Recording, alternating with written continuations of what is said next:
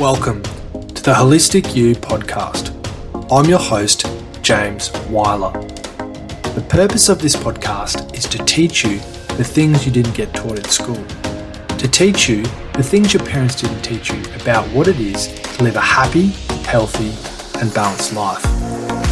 Each week, we'll bring you expert guests to help you break down into bite-sized digestible pieces important life lessons you need to know. This will inspire you with confidence for your own personal journey. Welcome back to another episode, guys. Today, again, we have Nicole Colantoni, host of Single at 30, the Manual for the Modern Woman. And today, we're going to just have a fun episode. So I'm going to ask Nicole all sorts of questions about dating, and Nicole's got lots of stories from her own experiences as well as other people's experiences. So we'll get straight into it. So Nicole, one of the questions, and I did ask some of my listeners to put through some questions, so I apologize in advance for any questions that we may find challenging. So if you're dating a lot and you're kissing lots of frogs and you want to, obviously, in trying to find your prince, the question is, what's the right way to let a frog down? Or what's the right way to basically say, I'm not that into him or her? I really feel like there's no formula when it comes to this, but it definitely depends on the frog. Like, some frogs don't deserve courtesy, but I'd say as a minimum, a text is usually warranted. Yeah. So a text just saying, being honest and saying, yep. Okay. Yeah. Do you have some advice for the listeners on what you would say in that text? How you would craft that text? Yeah, I would just be like, hi, it's been so nice to meet you / hang out with you. If they took you out, just say thanks for the date. I've just been thinking though, and I don't feel like there's a vibe. Wish you all the best in the future. Simple. Yeah, nice and clear. That makes a lot of sense. But like Okay. I said, depending on the frog, sometimes they deserve feedback. Like, if they didn't treat you properly, I would just be like, FYI, for future reference, don't do that. Yeah. Like, sometimes they need feedback. I've definitely given a lot of feedback in my time. Yeah. Okay. That sounds surprising. So you, for example, you might say, if I was in an Uber service as part of our date, I would probably give you a 1 out of 5. Yeah. I mean, that's generous for me. 1 out of 5 is generous. Most guys is it? pass the first date. Yeah. Jesus. Okay. No wonder you're single for so long. Okay. So the next question is, a lot of people at the moment are purely online dating, which is sad in itself, but hey, it's a reality. It is what it is. So what is your opinion about a good first date? Like, what would you do? What do you think you should do on a first date? So say if you match with someone on Hinge and you want to meet them, what's the right first date? So duration, location, et cetera, et cetera. Oh, this is a good question. Okay. So I hate dinner dates as a first date because I feel like it's awkward and like an interview. So I feel like something I learned from being in lockdown, I feel like a lot of app users also discovered, is that walking dates are incredible because you're doing something active and you're not sitting across from each other where you have to like be in this weird stare down. So I feel like an activity-based date is great, or to avoid the dinner date, I think meeting for a drink or a coffee is always a great idea. Yeah. Now, the next one is, when people go on a first date, they're often quite nervous and they're also maybe uncomfortable as well. So can you give the listeners some advice on how you would be yourself on a first date, and or how you would get in the mindset of trying to act as natural and authentic as possible? Yeah, this is easier for some people, and I appreciate that. But I feel like just the important thing is to just know that, like anyone in life, the right person will appreciate you for exactly who you are. And if they don't, then they're not the right person for you. And I think we put too much focus on what they're thinking of us rather than wondering, are they right for us? So it's about taking that power back. So I feel like it's important to just remember dating is very much a two-way street, and to focus less on impressing them and more on figuring out if they're impressing you. Yeah, I love that. So like you were saying before, that quality of being unapologetic. Yeah. And who pays for the first date? I think this one's pretty easy, but Okay, what's your answer? I'm curious. I think that men should pay, but that's probably just the way that I was brought up. Yeah, I mean, I love Yeah. that. But do you think that that's like an antiquated way of thinking and approaching dating now? Like if you're both working, why should the burden be on the man to pay? Not that it should Yeah. be looked at as a Yeah, yeah. burden, but No, that's okay. I mean, I this is just, dialogue. yeah. I just, I probably for myself just feel more comfortable that I'm responsible for that process, and probably as well because I like to lead the process on a date, which is again you could say that's a bit antiquated. But it's probably it's probably the same answer that I gave the first time. Yeah. What do you think? No, I definitely agree with that. And I'm a huge advocate for chivalry, right? So I feel like there is a bit of a song and dance when it comes to dating.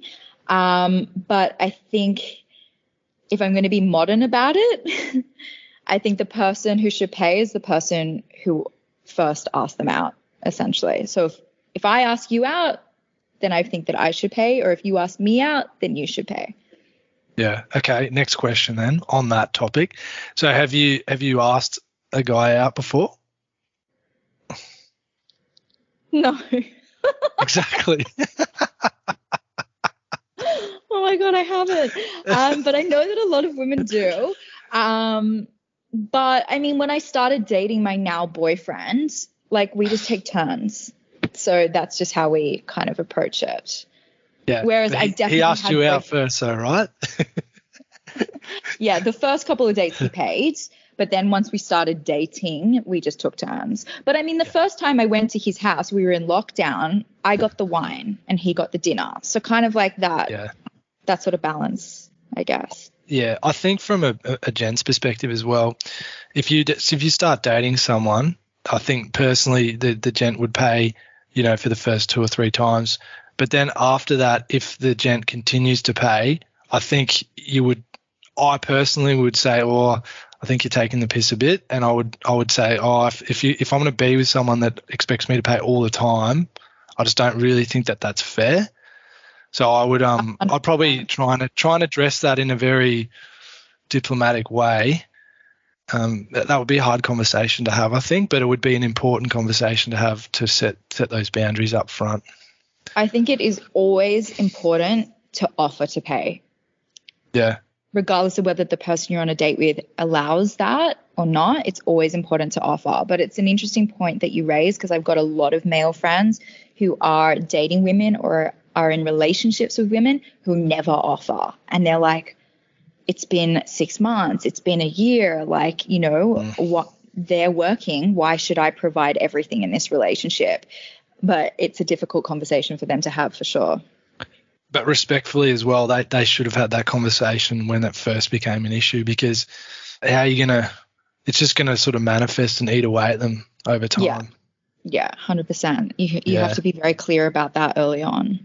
And just on that as well, as a guy, if you do pay, you definitely appreciate it if you get a text or even just them saying thank you so much for dinner. And if you don't get that you kind of, that's almost not a red flag, but it's just something to kind of store in the back for future. I think whether you're on a first date or you've been together 30 years, you should never forget your manners. Yeah. Never. Yeah, that's right. Okay.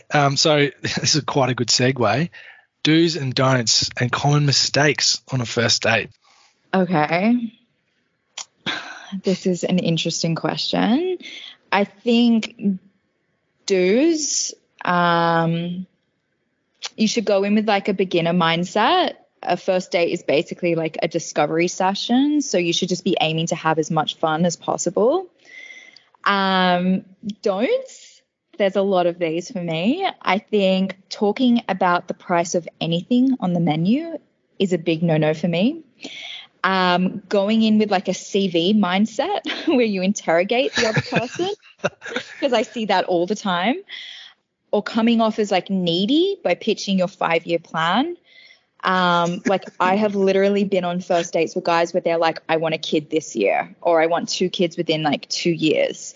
And I'm like, well, I'm not a baby factory and I just met you. My name's Nicole. Like, what is going on here? Or getting like emotional about past dates or relationship traumas. I feel like you should never, ever bring your baggage into a first date. Yeah, wow. You hit some good ones there. So it being on some first dates, I've certainly come across those things you just mentioned and have found them, yeah, quite frankly, a turn off. Do you know what's so funny? Just to give you like a bit of a crazy story, but I feel like I was like a teenager or something, and I was like home on a Saturday night with one of my best girlfriends, actually the girlfriend whose house I'm currently in LA.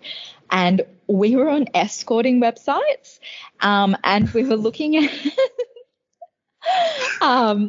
okay, yeah. So female escorting websites, we had a look at that. And then we looked at male escorting websites. And on the homepage, I distinctly remember the like sort of T's and C's text saying, men are not a shoulder to cry on.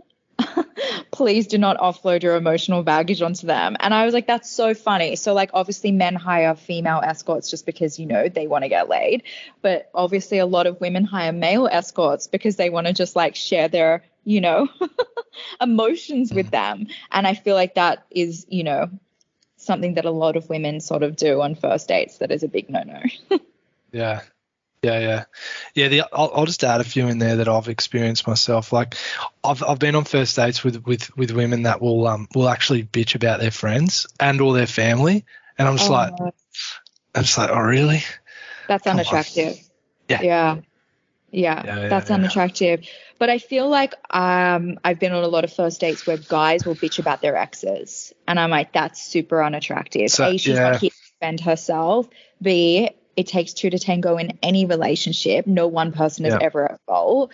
And it just like doesn't really speak highly of them to be able to talk about anyone within that context. So, yeah. That's right. Especially it's the sort of question I always think is, well, you were with them for a period of time. So were they good at all? They must have had some redeeming objectively. Yeah, 100%. Yeah. I feel like another red flag is like I hate going on dates with people where they treat the waiter poorly. Like if I see them like mistreat a waiter or speak down to them, I make red flag. Yep. So true, because that just tests how genuine you are. People, anyone of any status, how you treat them is literally a reflection of how genuine you are. So 100% their values. Yep. Exactly. Next question. We got some good stuff here. On a first date, we're, say we're going for a walk, we're having a coffee. Let's say we're doing something where the atmosphere is not as exciting as, say, going for a drink at a rooftop bar. How do you build attraction in sort of situations like that? And just generally, do you have some tips for how people can build attraction on dates? That's such an interesting question. I feel like when I think about my most recent relationship, it's taught me to appreciate the slow burn. Like initially, if I would go on a date with somebody and I was like, I'm not physically attracted to them, I would immediately dismiss them. But what I've learned now is that lust dissipates, but having the same values combined with like a strong friendship and foundation lasts forever, right? So I feel like the first date should be all about like building that foundation or identifying whether you could build a foundation together, right? Like of like mutual respect and admiration for someone. So I would say not being too dismissive on a first date and just trying to get to know who the person is, what sort of values they have, whether you have similar interests and passions, but also to sort of, create that chemistry if it's not immediately there with like eye contact, maybe like a touch of the arm, don't be robotic about the date. Yep. That sort of thing. I like that. And Nicole, I'm just going to start to give you a few questions about your dating life, because I know you've got some, let's say you're well seasoned and decorated in that area. What's your best dating story? I don't have many because, like I said, most guys don't get past the first date with me. But I'd have to say my best dating story is probably a bit unorthodox because it was a Tinder date with my now best guy friend. Okay. So basically I saw him on Tinder. I could tell that he was super intelligent. And when I matched, I basically said to him, listen, the odds of me being attracted to you are pretty slim, but I can tell that you're intelligent and I think that we're going to have a lot in common. Fortunately for me, he was super receptive to that and said that he was on the lookout for more female friends. We met at this bar that I now know was a bar he took all of his dates to, like literally thousands of women. You've done an episode with this, Jen, haven't you? How do you know? Because I listened to your podcast. Yeah, but we didn't talk about that. We didn't. You talk did. About I think you did. I thought you did. But okay. No. Well, you did talk about the bars though that you went to. He went to the bars. Okay, Yeah. Wow, good memory. Yeah, that guy. Yeah. And we just hit it off, and we've been best friends ever since. He's been on my podcast, as you know. Yeah. Oh, that's cool. He's basically been my best return on investment when it comes to dating apps. Yeah. But also, like you said, it was a process. You were like, well, I guess you did have expectations maybe of just being friends, which you followed through on. But I like that. I think you can make friends from apps. If you're not vibing attraction-wise, why not be their friend? Yeah, 100%. I feel like Bumble caught on to that. They have like the whole Bumble friends thing. Yeah. Yep. Yeah. That's right. Okay. Funniest dating story. Oh my God, there's so many, but I would have to say the funniest ones that stand out to me are the ones where I've been catfished. Have you got a specific example you're willing to share? Yeah, I feel like this is going to reveal how shallow I am, but basically I've been catfished twice. Both profiles were of male supermodels. I just didn't know at the time. And one was a dead giveaway because when I spoke to him over the phone before our date, he had a really thick, strong Indian accent, but his photos, he wasn't Indian in his photos.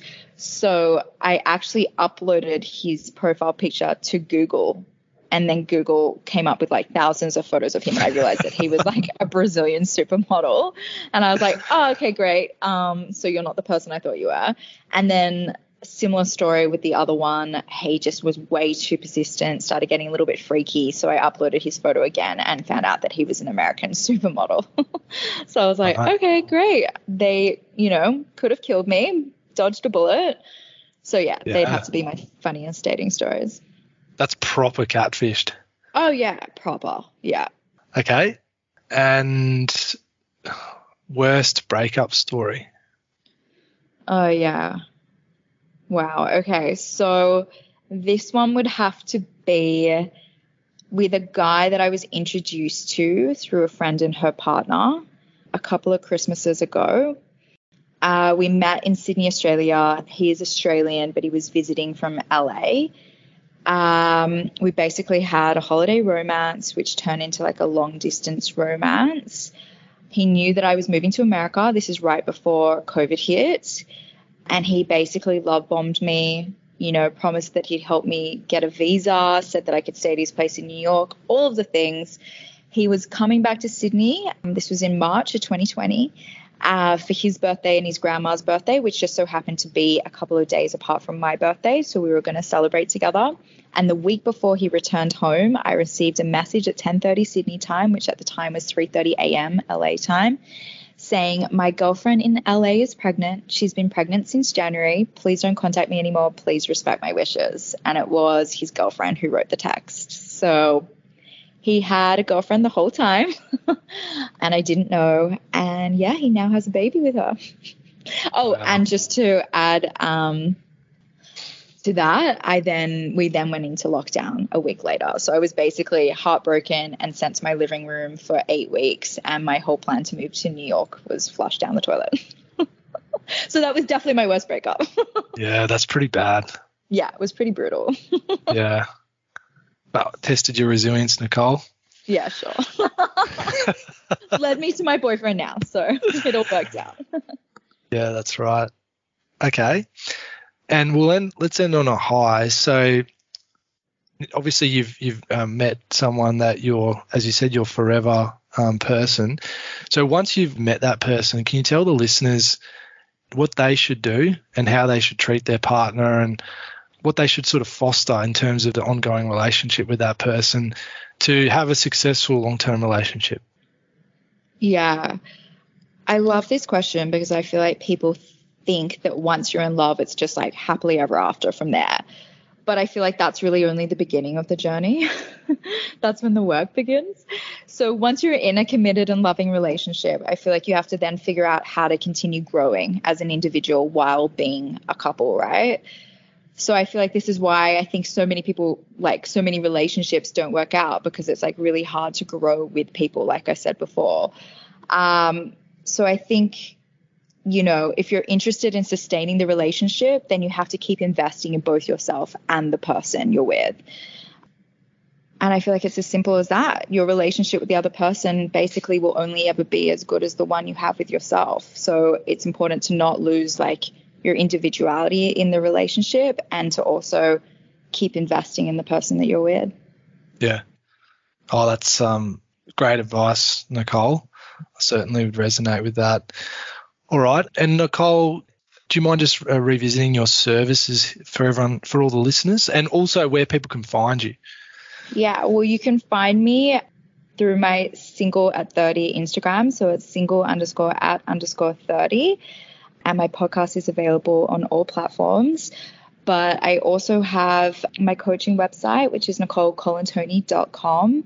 And I coach singles and also couples. So you can find me there. Perfect. Thanks again for coming on the show, Nicole. Thank you so much for having me. Thanks for listening to the Holistic You podcast, where we inspire you with the confidence to live a happy, healthy, and more balanced life. If you found today's content meaningful, please tag me in your stories or posts, or follow me on Instagram. Like and subscribe, and leave a 5-star written review.